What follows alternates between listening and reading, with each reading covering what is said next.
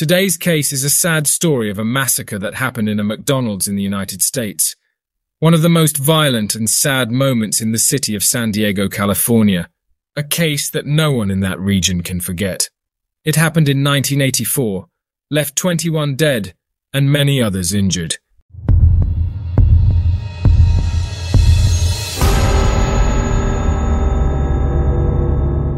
James Oliver Huberty was born on October 11, 1942 in Ohio in the United States. His parents were devoutly religious and the family regularly attended church. When James was 3, he contracted polio. To minimize the resulting physical weakness of this disease, he was forced to wear steel and leather braces on both legs. Although James progressively recovered, he was left with a limp for the rest of his life. As a child, he had few friends and had a strong interest in target practice. In 1962, aged 19, he went to college where he studied sociology, but soon after he chose to study at the Institute of Mortuary Sciences in Pittsburgh, Pennsylvania. He graduated with honors in 1964, earning a funeral director's license and the following year, an embalmer's license. In early 1965, he married Etna Markland, whom he had met while studying sociology. Shortly after his marriage, he got a job at a funeral home. Though proficient in embalming, his introverted personality made him ill-suited to dealing with the public, causing conflict with his superiors. He worked in this trade for 2 years before switching to a job as a welder at Babcock & Wilcox. There he worked for 2 years before securing a much better paying position. He once earned around $25,000 a year, something like $180,000 today. He and his family moved into a 3-story stately home in an upscale Ohio neighborhood. James had a history of domestic violence, often physically assaulting his daughters and wife, even going so far as to hold knives to their throats. Beginning in 1976, Etna tried several times to help her husband seek counseling to alleviate his stress, but he refused to seek any form of therapy. To his neighbors and co-workers, James was seen as a moody and somewhat paranoid individual who was obsessed with firearms. According to a family acquaintance, the home was littered with firearms. James was always in reach of a loaded gun. In November 1982, all employees of his company were notified of its closure. Unfortunately, all would be fired. In his frustration, he began to imagine that he would no longer be able to provide for his family. On one of his last days at the company, James mentioned something very strange to one of his co-workers. He said if he couldn't support his family, he would kill himself and take everyone with him. According to Etna, shortly after James became unemployed, he started hearing voices in his head. He went as far as to point a gun at his own head to silence the voices. His wife was nearby and managed to make him lower the gun.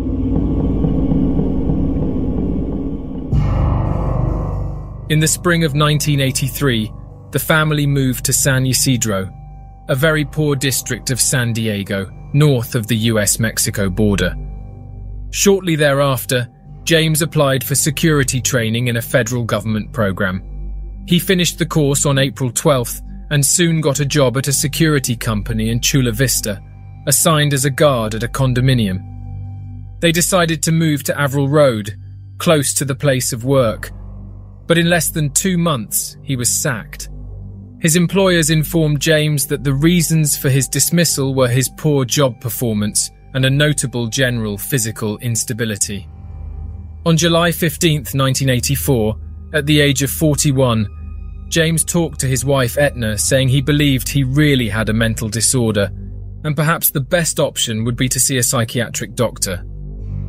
2 days later, on the morning of the 17th, James decided to call a mental health clinic in San Diego to book an appointment. He left his contact details with the receptionist, who in turn said she would get back to him in a few minutes. He sat silently by the phone for many hours, waiting for the call back. James had told the clinic that he had never been hospitalized for mental health issues before, and his behavior on the call did not convey any sense of urgency. Because of this, the attendant recorded the call as a non-crisis patient and scheduled an appointment for 48 hours. However, she had not been able to return the call because she wrote down one of the numbers wrongly. Perhaps all the tragedy that happened next could have been avoided if James himself had called the clinic back.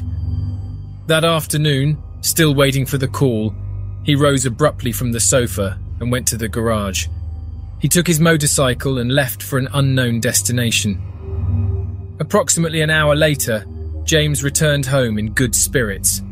After dinner, James, his wife and their 2 daughters, then aged 12 and 10, cycled to a nearby park. Later that night, he and Etna watched a movie together on television. The next morning, July 18th, the family visited a San Diego zoo. During the visit, James spoke with his wife, saying he thought he had had enough. The clinic had not called him back. His problems were getting worse and he felt nothing would get better. Etna, not understanding anything, just hugged him, realizing that her husband was not mentally well. They had lunch and went home. A short time later, James changed his clothes, leaned over to Etna and said, "I'm leaving. I want to kiss you goodbye." She asked, "Where are you going?" "I'm about to get up to make dinner."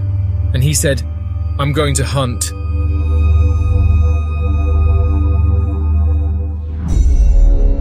He left holding a gun over his shoulder and a very heavy bag containing a 9mm semi-automatic pistol, a 9mm Uzi carbine, a 12-gauge Winchester 1200, a shotgun, and hundreds of rounds of ammunition. He drove off and stopped only when he arrived at a McDonald's restaurant, approximately 180 meters from his apartment. He parked, got out of the car, entered the place, closed the door, and shouted to everybody to get down.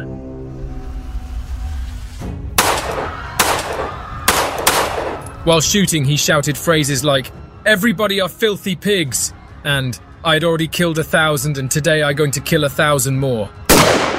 One of the fathers, who was with his kids at the scene, hid them under one of the tables and tried to talk to the shooter, but James didn't listen to anything from him and just shot. James shot this man 14 times.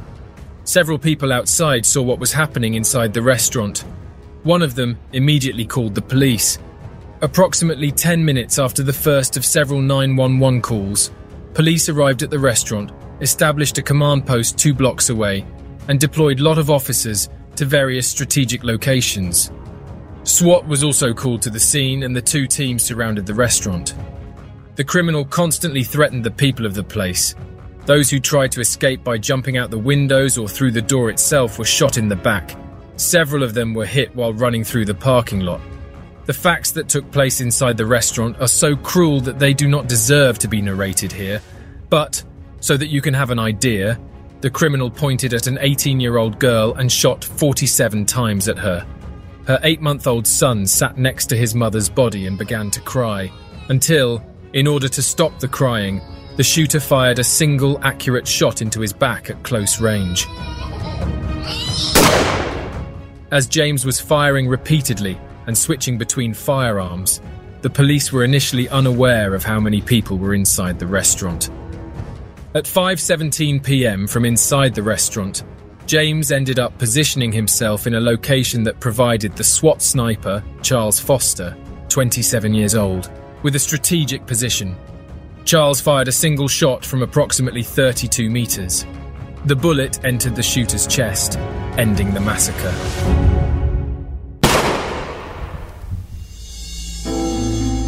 Some of the people who escaped with their lives were hiding behind cars, and others who were inside the place pretended to be dead among the bodies on the ground. The massacre lasted 77 minutes between the threats, negotiations, and shooting. 21 people were killed, among them children, pregnant women, elderly people.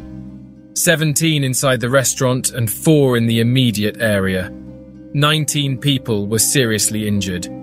In total, James fired 257 times. The restaurant was renovated and planned to open again in the hope that with a new structure, the memories of the massacre would be forgotten.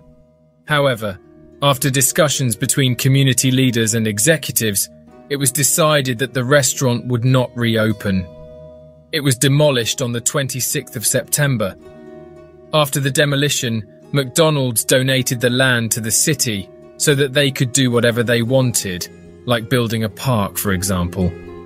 The only condition for the donation would be that no other type of restaurant be built on the site.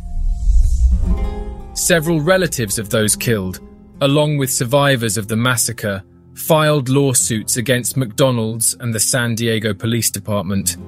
These lawsuits were dismissed as unfounded, but they appealed.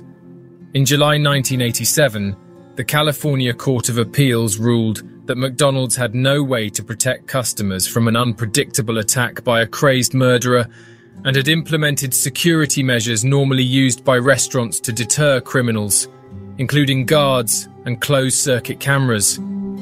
There would be no way to dissuade such a criminal, one who no longer cared about his own survival. The specific reason for the attack is not known, but, as already mentioned here, he had an irrational temperament and suicidal tendencies.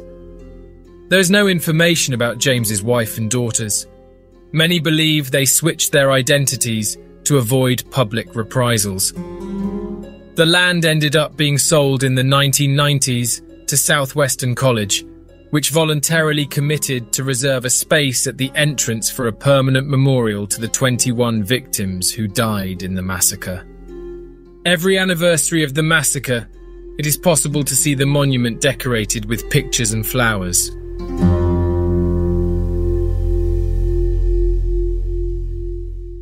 Hey, você se interessa por crimes reais, serial killers, coisas macabras e tem um senso de humor um tanto quanto sórdido? Se sim, você não está sozinho. Se você precisa de um lugar recheado de pessoas como você, venha conhecer o podcast Pátria Amada Criminal. Todas as semanas tentamos entender o pior da humanidade. Nesse processo a gente ri, chora, fica brava, fofoca, porque afinal de contas é assim que a gente fala quando está entre amigos. Suas novas melhores amigas trevosas estão aqui no Pátria Amada Criminal.